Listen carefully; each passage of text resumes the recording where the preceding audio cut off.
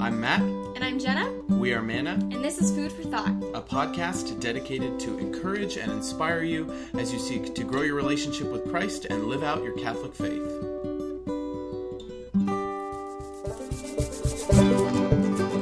On today's episode, I talk about your testimony and why it is so important to know and to share right now.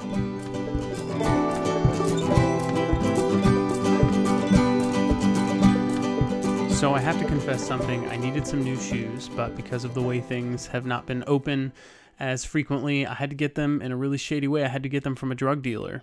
I know. And it was a mistake because he must have laced them with something because I was tripping all day. Hey everyone, welcome to episode, I think it's 72. Yes, I think it's 72. I should have confirmed that, but good to be with you all today. Let's get right into peak, pit, and plug. So my peak right now is that we're redoing our back patio. I mean, we've been stuck at home for, 3 months, a little more than 3 months. And now with having a newborn and my wife recovering and her having lupus and just wanting to stay healthy, we're still not going out a ton. Only when it's very necessary and not really socializing. So we have this new little oasis picnic area in our back patio. And so it's just really, really awesome. We got a convertible picnic table that's like bench to picnic table so we can entertain out there whenever that happens in like 2028 when we're all finally allowed to do that again. But anyway, that has been really great. My pit has been something I was just experiencing last night. I'm recording this on Wednesday, the 24th. And last night, I don't know. I had some crazy anxiety, and I don't know if I was feeling something that was going on in my body and it made me freak out, or I started freaking out and then it affected my body. But my blood pressure was really high, and I just couldn't calm myself down and stop worrying about like, oh my gosh, what if something happens to me? What about my family? And just, I'm not one who's ever really struggled with anxiety. But there's been a lot of internal things going on in my heart and my spiritual life lately. And I think the devil has really used this as an opportunity to make anxiety happen. Because a lot of the external things in my life, I've got dialed in. I'm very organized, like efficient. I know where my priorities are, but, this is something that just kind of hit me. So I'm still dealing with it today. After I record this, I'm going to go get checked at the hospital and just see if they can, verify what I'm experiencing and prescribe anything. So pray for me. Even if you're hearing this later, God is outside of time, and so he can apply your prayer retroactively. So please just pray for me and my continued ongoing health and that of my family. And then a plug, a good friend of mine, Taylor Engel, who was a youth minister for Diocese of Orange and now is a Catholic school teacher locally. He just started a podcast called the Catechism Guy podcast, and he's been doing an Instagram page and a website for a while. But he says, and I will echo the fact that the Catechism is such a beautiful and underused resource in our church, and it's important for us to know it and know how to articulate what we believe. And so if you want a really palatable, easy way to get to know what's in there and what we believe straight from the Catechism, you should go check out that podcast, The Catechism Guy. So today, all of that being said, I wanted to talk a little bit about testimonies. We've had a lot going on in our world, a lot of people debating back and forth about different issues, and a lot of people getting very contentious or, trying to, be very self-righteous, or I know this, or I have the facts, or I have the research, I have the education, I have the experience, whatever it may be. And it just reminded me of the fact that, we need to really figure out as Christians, how do we lead into moments like this? And how do we understand or seek to understand where other people are coming from? And I think that's why testimony came up so kind of boldly in my mind, is because your testimony is a personal witness of your own experience anchored in the gospel, anchored in the person of Jesus Christ. And, you can enter a room and just start spouting facts and lecturing people about why they're wrong or what they should believe. But, they may write you off. You may never see them again. And you may not relate to anything that they experience. But when you give a testimony, it's personal. You're telling a personal story. Walls come down. There's vulnerability there. And you're earning the right to be heard. And so I think it's so important for us to be able to articulate how God has worked in our life, or if you're talking about a particular issue, like how you've experienced, so that you have a lens when you're talking to other people, that you're not talking about a fact or a statistic or an issue, but you're talking about a person. You're talking to a person about something they're passionate about and something that has connected to them spiritually, personally, on a deep level. And we want to figure out what that story is so that we can be compassionate to the person and then seek to learn truth from them and speak truth into that place. And so when it comes to testimony, everyone has one. You may be listening to this thinking like, well, I've never had a moment in my life where God came and knocked me off my horse because I was killing Christians like St. Paul and radically turned my life around. So I don't have a testimony. Everyone has a testimony. Every single person. It doesn't matter if the moment was very profound or seemingly insignificant that you can't even identify it without some reflection. But there was, I guarantee, one or probably many definitive moments in your life when it comes to your faith, where you decided to take it seriously, or you had a profound experience in prayer, or you decided to just start pursuing the Lord a little more personally. It was no longer the faith of someone else. It was now something you took ownership of. And so when I teach people how to give a testimony, leaders and people who are evangelists and things like that, I give them a simple 3 or 4 sentence structure. So if you want like your 30-second testimony, here's 3 or 4 sentences that you can complete. And so the first sentence is, I used to be. You talk about how you were before you encountered God or before this particular pivot moment in your life. And then you talk about that moment. You say, then God did this, or then I experienced this. And that really is the moment you should pick first. You should really figure out what is that crucial pivot moment. And then how do I talk about how it was before that? And how do I talk about how that changed me after and today? And so I used to be is that first sentence. Then God is that second sentence. And the third sentence is now I am. Now I am this way. Now you don't have to stick to those beginnings, but you get the picture for what it's supposed to be like. And then usually when it comes to people who are evangelizing or sharing with strangers maybe, I add a 4th sentence, which is, I tell you this because, why do you want someone to know this about you?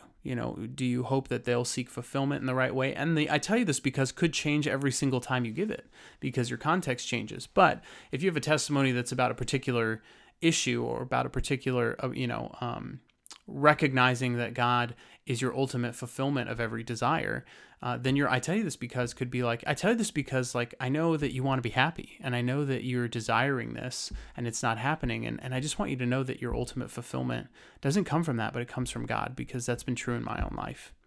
So it could change. The great thing about a testimony is it's all about Jesus. It's not about us. It's not about how great we are or how great our life is. And so if you've heard testimonies like that, or you've given testimonies like that, where it's just like an autobiography, that's really not what it's supposed to be. It's supposed to be a way to highlight how God has worked. And with that being said, it takes the pressure off. Like in a normal conversation, let's say you get in an argument about theology. And instead of leading with your testimony or telling someone why this matters to you, you just start getting into philosophy.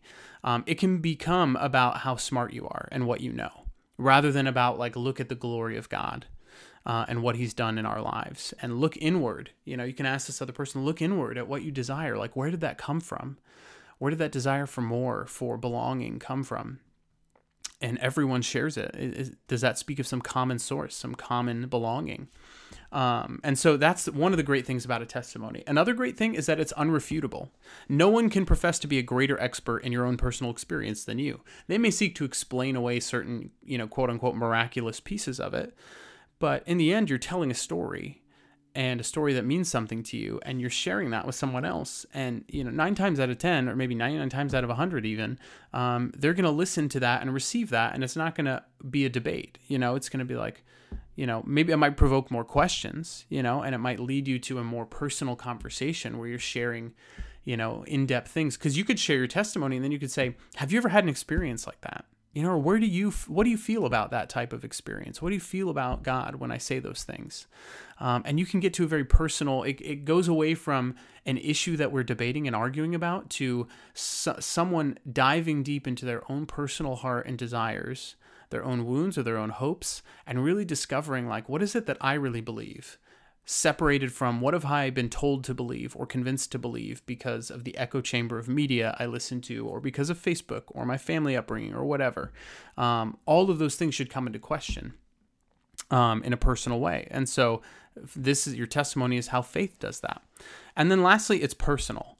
And I said this before, but like being vulnerable is so important because you need to earn the right to be heard. If you just go off spouting even solid facts that are backed up by sources, but you do it just like not caring how they're received, doing it candidly, not using pastoral language, not using, a caring or compassionate approach to try and understand where the other person's coming from, it's not going to be received as well. You may affect some people, because truth does make an impact, but I feel like when it's anchored in vulnerability and a shared sense of respect because you've earned the right to be heard and understood by each other, then real work can happen. And the issue with the way we commonly debate now on Twitter, on Facebook, Instagram, TikTok, whatever it may be, whatever your chosen platform is, Snapchat. I don't know if people debate on Snapchat, but whatever it may be, there's not a lot of room for that personal connection. And in the midst of a global pandemic that we're coming out of, or in the middle of, there's still not a lot of room for that personal connection. And so how do we find ways of doing that? And then how do we proclaim that with truth? This is something that Jesus commands of people that he interacts with in Scripture. In Mark chapter 5, he cures the demoniac, and this is what he tells him. I think the demoniac wants to come and follow him, but Jesus says it would not permit him. But Jesus told him instead, "Go home to your family and announce to them all that the Lord, in His pity, has done for you." Jesus does this time and time again. Instead of come and follow me, come do the glorious thing, come, be the one on stage, center stage, be the one who's making the great argument or baptizing or saving the people. No, he just says, go home and tell your friends and your family. Give them your testimony. Witness to what happened here. Countless times he does that. In Acts chapter 4, Peter and John, they're arrested by the Pharisees for proclaiming Jesus and the good news of Jesus Christ. And they basically say like, all right, look, you guys have to stop doing this. Like, we're not going to punish you, but we're warning you, like, you need to stop preaching this because it's blasphemy. And they say in Acts 4:19 through 20, Peter and John, however, said to them in reply, "Whether it is right in the sight of God for us to obey you rather than God, you be the judges. It is impossible for us not to speak about what we have seen and heard." Y'all, if we really know the Lord and we've really allowed him to work in our lives, it's going to be indisputable that there's a power there that needs to be shared, that there's been miraculous things that have happened in our lives that other people need to know about. I'll share one more scripture. In 1 Peter 3, verses 15 through 16, this is a very common place where people talk about, biblical evidence for sharing your testimony and how to do that. It says, "Always be ready to give an explanation to anyone who asks you for a reason for your hope." Hear that? Always be ready. But it continues, "But do it with gentleness and reverence, keeping your conscience clear, so that when you are maligned, those who defame your good conduct in Christ may themselves be put to shame."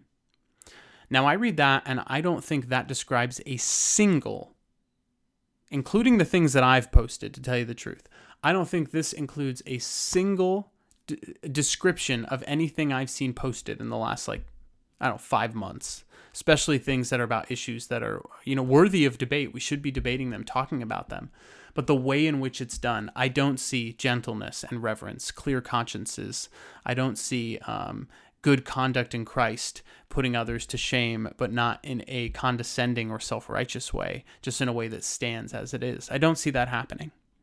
And I think it's because we've lost our ability to witness. And so all I really want to do on this episode is share with you a little bit of my story and see if it affects you. It won't be that 3-sentence one. This is going to be a little more in depth, but I'll try and keep it brief just so you get a sense for how God has worked in my life and maybe to begin to think about those pivotal moments in your own life where God has also worked. So I grew up in Lake Arrowhead, California, in the mountains of San Bernardino. I grew up in a nominal Catholic family. We didn't start going to church probably until I was about in 2nd or 3rd grade, I think. So I got baptized when I was, I think, 8 or 9 years old, and but didn't go through the normal RCIA for some reason. I don't know why that is. And so I received First Communion pretty soon after that, and then I was kind of back on track. But we didn't really start going to church or kind of doing that as a family until later. And so I get to remember some of those things, but the downside was I never really knew what it meant to go to church. I never really knew what Catholicism was about, what we believed. I knew there was a God, and praise be to God, I don't think ever in my whole life questioned whether there was a God. I think that was kind of ingrained in me. But the way it was ingrained in me was that God was angry, that he was kind of a judge in the sky. He was always there, and he knew if I made a mistake, and he would call me out on it, or even punish me for the mistakes that I made. That was the God that I received. I was never introduced to the person of Jesus as a personal Lord and Savior. I was never introduced to the Holy Spirit. None of that. And I don't know how in-depth that happens normally with the average 10-year-old, but that was kind of my inheritance of God. And maybe you related to that. God was this distant, angry, judgmental, you better not do this, with all his rules and commandments in the sky. And so instead of looking for fulfillment in that, it didn't seem very appealing. I looked for fulfillment in friends. And I started, when I got to middle school, I got a whole new group of friends. I was really kind of thrown for a loop, new school, and didn't realize that the group I was hanging out with was not the best. And so I got in a lot of trouble in middle school. I got suspended several times, almost got expelled, just did a lot of things that were very dangerous, and risked, permanent citations on my record. I got threatened to be taken to juvie a couple times by different officers. Don't know if it was scare tactics or things like that, but needless to say, that doesn't happen to the kids that are doing what they're supposed to be doing. And so that all met its climax in one moment, one night, when I was doing something stupid with some friends, and some cops showed up and my friends ran away, and I was left there kind of alone. And I kind of realized, what am I doing? Like, these people don't care about me.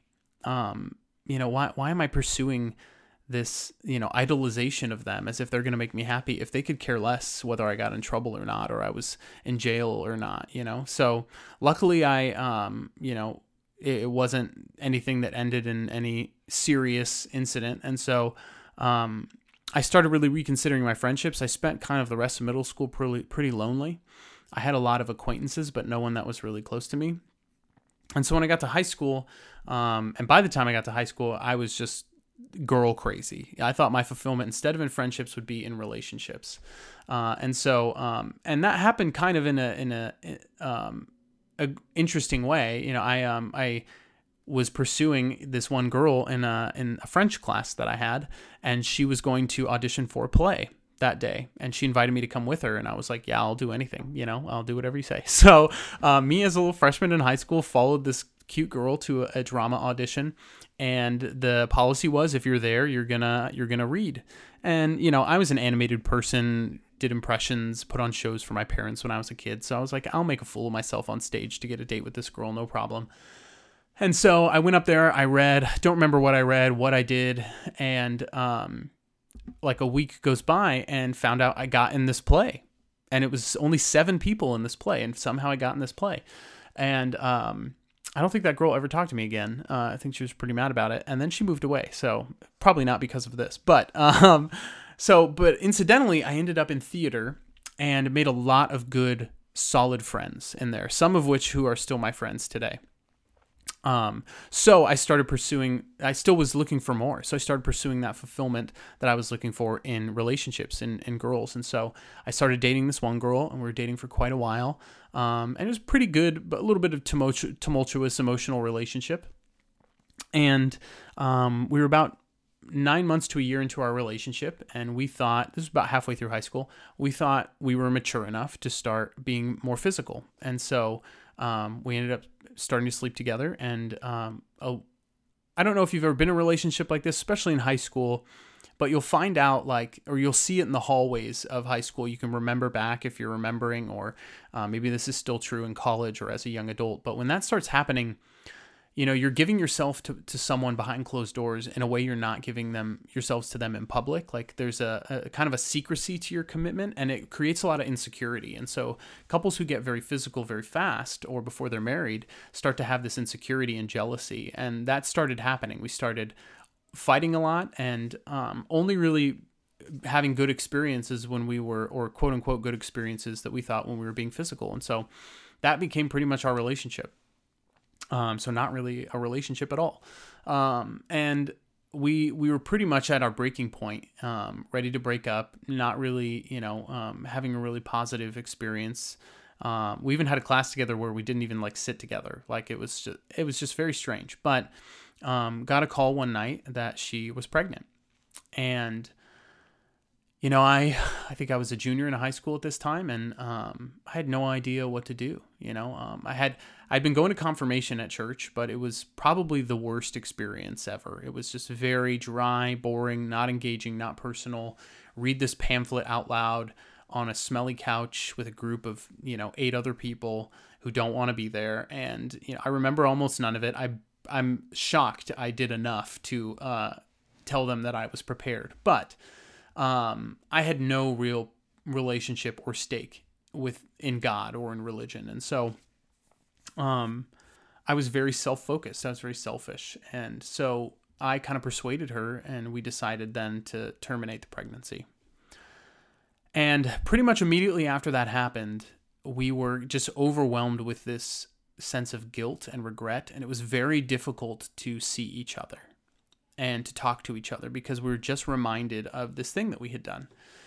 And it was just very, very terrible. And so we went our separate ways, and my fulfillment in other relationships kind of just tanked. I didn't really want that anymore because I had not thought about the consequences, and I had this guilt like I had killed an innocent life, like I was carrying that with me.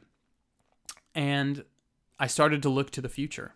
I started to look and say, Lord, what do you want of me in the future? And, I don't know if I was that religious about it, but I was just like, whatever is going to come for me, in the future, after high school, that will fulfill me. That will be the moment for me. It wasn't friends. It wasn't relationships. It wasn't, my faith, who I become, how much status or notoriety I have, that will fulfill me in the end.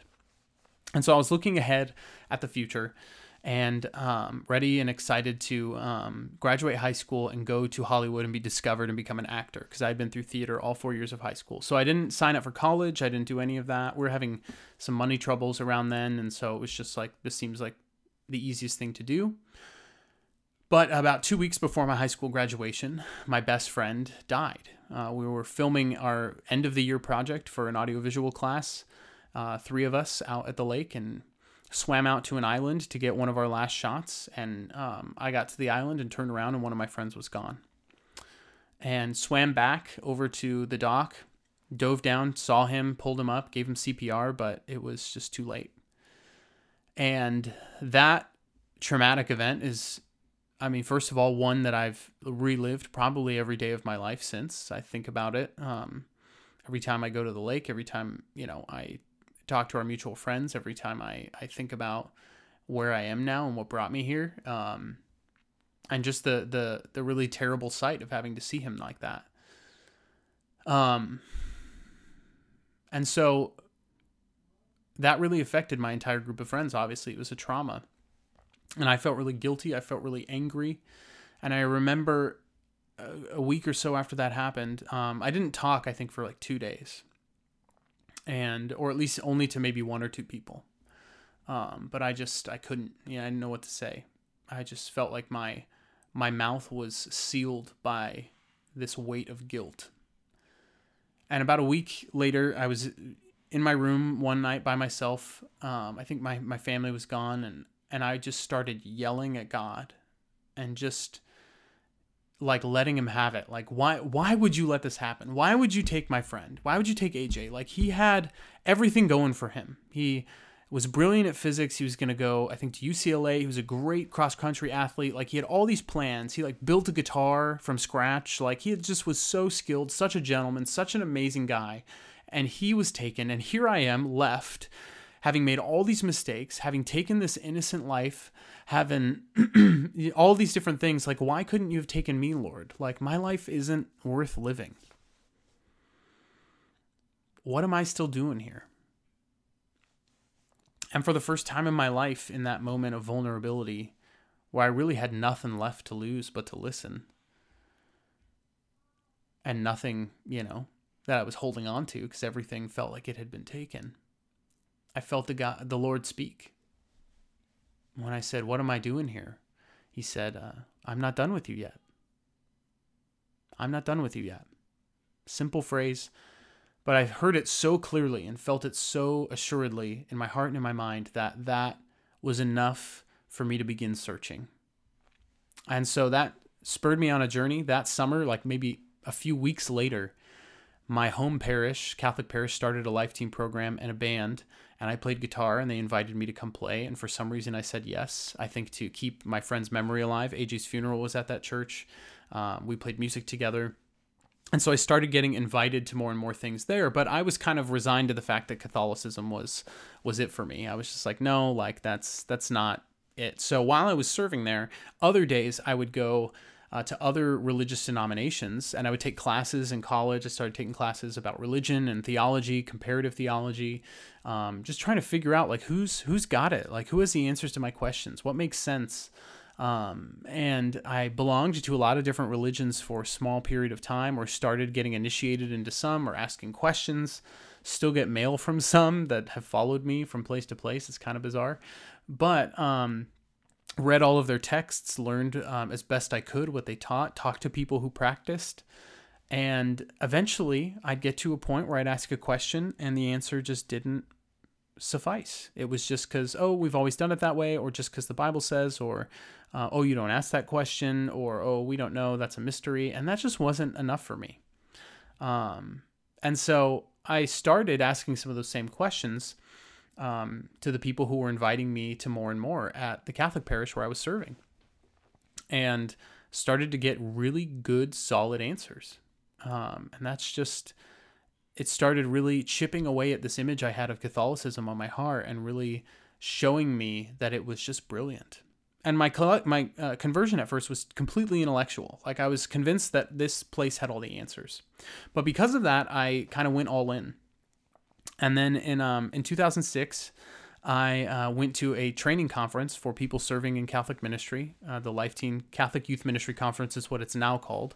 But I went there for the first time in 2006, and for the first time experienced on the last night something called Eucharistic adoration, which is where they say, like, look, like we believe that it is Jesus truly present in the bread and the wine, and when we consecrate him at Mass, and there have been miracles to prove that, where it's actually turned into flesh and blood, and Jesus is going to be here in that Eucharistic form in a monstrance for you to adore and be with and pray with. And I was like, I heard that and I was like, oh no, like I can't be face to face with Jesus. Like all the things that I've done, all the stuff I've carried, that's just too much. And so I started crying and I ran out of the room. And a person who was traveling with us to this convention, his name's Ryan. He very recently, I found out, I lost touch with him, but very recently found out he's now Father Ryan. He was ordained a couple weeks ago. But he was in seminary at the time, he's discerning the seminary at the time. And he came out and just talked to me, and I spilled everything on him. Like no one really knew what I had been through. I had kept a lot of it very close to the vest. A few people did, but I just let it spill. No one who was, from church, like could ever know. But I told him, and I remember just, ugly crying, and then looking down at his feet for a long time in silence, and then, looked up at him finally and expected some word of comfort or like some theological thing to make me feel better. But instead, he just shared some experience with me that was just, he shared his testimony basically, and showed me how Jesus had delivered him from very dark things that he had carried in his own life. And so in our conversation, he told me, that I should name my child. And so he asked if it was a boy or a girl. And I said, I think we think we're going to have a girl. And I remember at that moment that the girl I had dated, we had always said if we were going to have a daughter, we'd name her Grace. And so I immediately thought Grace. And then he said, I want you to ask your daughter to pray for you every single day. And in that moment, I was kind of overcome with an opportunity to do that. And I saw her. In a moment of prayer, I saw my daughter, and I saw her run up to Jesus and sit on his lap. And instead of a judgmental God who was there ready to tell me I had done all these things wrong, I saw a compassionate God scoop my daughter up into his lap and let her tug on his beard as she just said, "Help my daddy, Jesus. Help my daddy. My daddy needs you, Jesus. Help him." And let me tell you, the healing I experienced in that, and the profound moment of conversion to know, like, no matter these things that I had done, the Lord would still do that for me, that he still loves me, that he's still pursuing me, was an incredible realization. And so from that point forward, I started diving into ministry, and I still struggled with sin, habitual sin, with bad choices, with dating, with all these things. But eventually I got my act together and met my wife, and through ministry, through that parish where I served, and ended up working on staff for 7 years. And, I've been serving as a minister in some capacity on staff at a parish since 2007. It's how I met my wife. It's where we got married. It's why I have and do pretty much everything that I do. And I tell you this because I know that we're all looking for fulfillment. I know that we're all looking for more and deeper and a sense of meaning and belonging. We're looking for truth, goodness, and beauty. We're looking for love, to be loved and to know what it is to truly love. We all have that desire. Where does that come from? I think, and I've found in my own experience, that it comes from God, and it can only be fulfilled by him. And so I invite you to think about, is he inviting you to do something? You're still here on this planet. That means he's not done with you yet. If he forgot about you for a millisecond, you would cease to exist. He is constantly willing you to exist. Your name is constantly on his mind, on his lips. The hairs of your head are counted, as Scripture says. What do you think he wants? What do you think he has in store for you? I guarantee it's something beautiful if you try and open up and let him in. So friends, that is my story. And I want to share with you the story of one other saint, if this is something that is inspiring to you to try and figure out. If you want to figure out how God has worked in your life, or allow him to, invite him in and tell that story and share that story with others in a passionate way. I want to share with you a saint that is more common in the Eastern Church, but her name is Saint Photina. Her feast date is March 20th. Her name, Photina or Fortine, it literally means the luminous one. It's where we get the word photon. That's the same root word, a light particle. She was a martyr, a Samaritan martyr, and according to Greek tradition, she, Photina, was the Samaritan woman at the well that Jesus spoke to in John chapter 4. She, you can go read about her experience in John chapter 4. I'm not going to re-articulate it. It's a very famous story. But tradition says, and from what we know from the early church fathers, she was deeply moved by that experience, and she started preaching the gospel. She was imprisoned, and she was finally martyred in Carthage for her faith. But another tradition states that she was killed in Rome because she converted the daughter of Emperor Nero, who was and 100 of her servants. The Emperor Nero was like the most evil person, in church history, in the early church history. That's where we get the number 666 from, is from his name, the numerological symbolism of his name. And so, Photina was brought before Nero, to answer for her faith. And she was tortured, and she died a martyr, after being thrown down a dry well. And so she supposedly died there with her sons Joseph and Victor, along with other Christians, including people such as Sebastian, Photius, Parasev, Photis, Syriaca, and Victor. And they were perhaps included in the Roman martyrology of Cardinal Cesare Baronius, and that might be because of the widely held view that her head is preserved in the Church of St. Paul outside the walls in Rome. If you've ever been to Rome, that's a pretty famous church. So anyways, she's remembered on the fourth Sunday of Easter, because the fourth scrutiny, I think that's when the scrutiny is, first scrutiny, and it's known as the Sunday of the Samaritan Woman. It's when that gospel is read in Cycle A, and every year at the Mass where RCIA catechumenates are brought into those experiences of the scrutinies.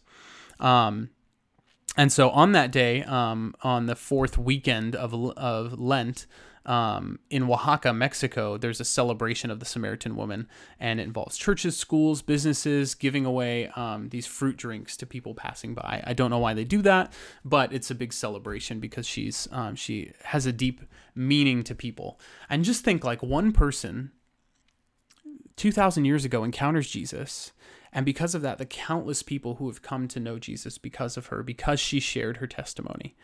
to where now, even though that happened, in Samaria, in the Middle East, in the region of what we now know as Israel or Palestine, people celebrate and know her name in Mexico, all because she was faithful and went and told people about what Jesus had done in her life.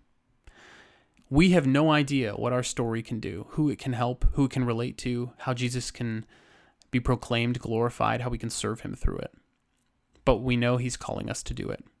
And so I pray that you will. Know that we're praying for you. Pray for me as I go and get this blood pressure test, and that everything would be well, and that we discover what's going on. And continue to support this podcast. The highest compliment you can play is to share this with a friend. Pay us to share this with a friend. Share it on social media. You can support us financially on Patreon for as little as $1 a month. All that information and how to connect with us on social media and our weekly Psalm reflections is all at our website, mannafoodforthought.com, all spelled out. So yeah, it was great to be with you all. We're praying for you. And until next time, we will see you in the Eucharist. God bless.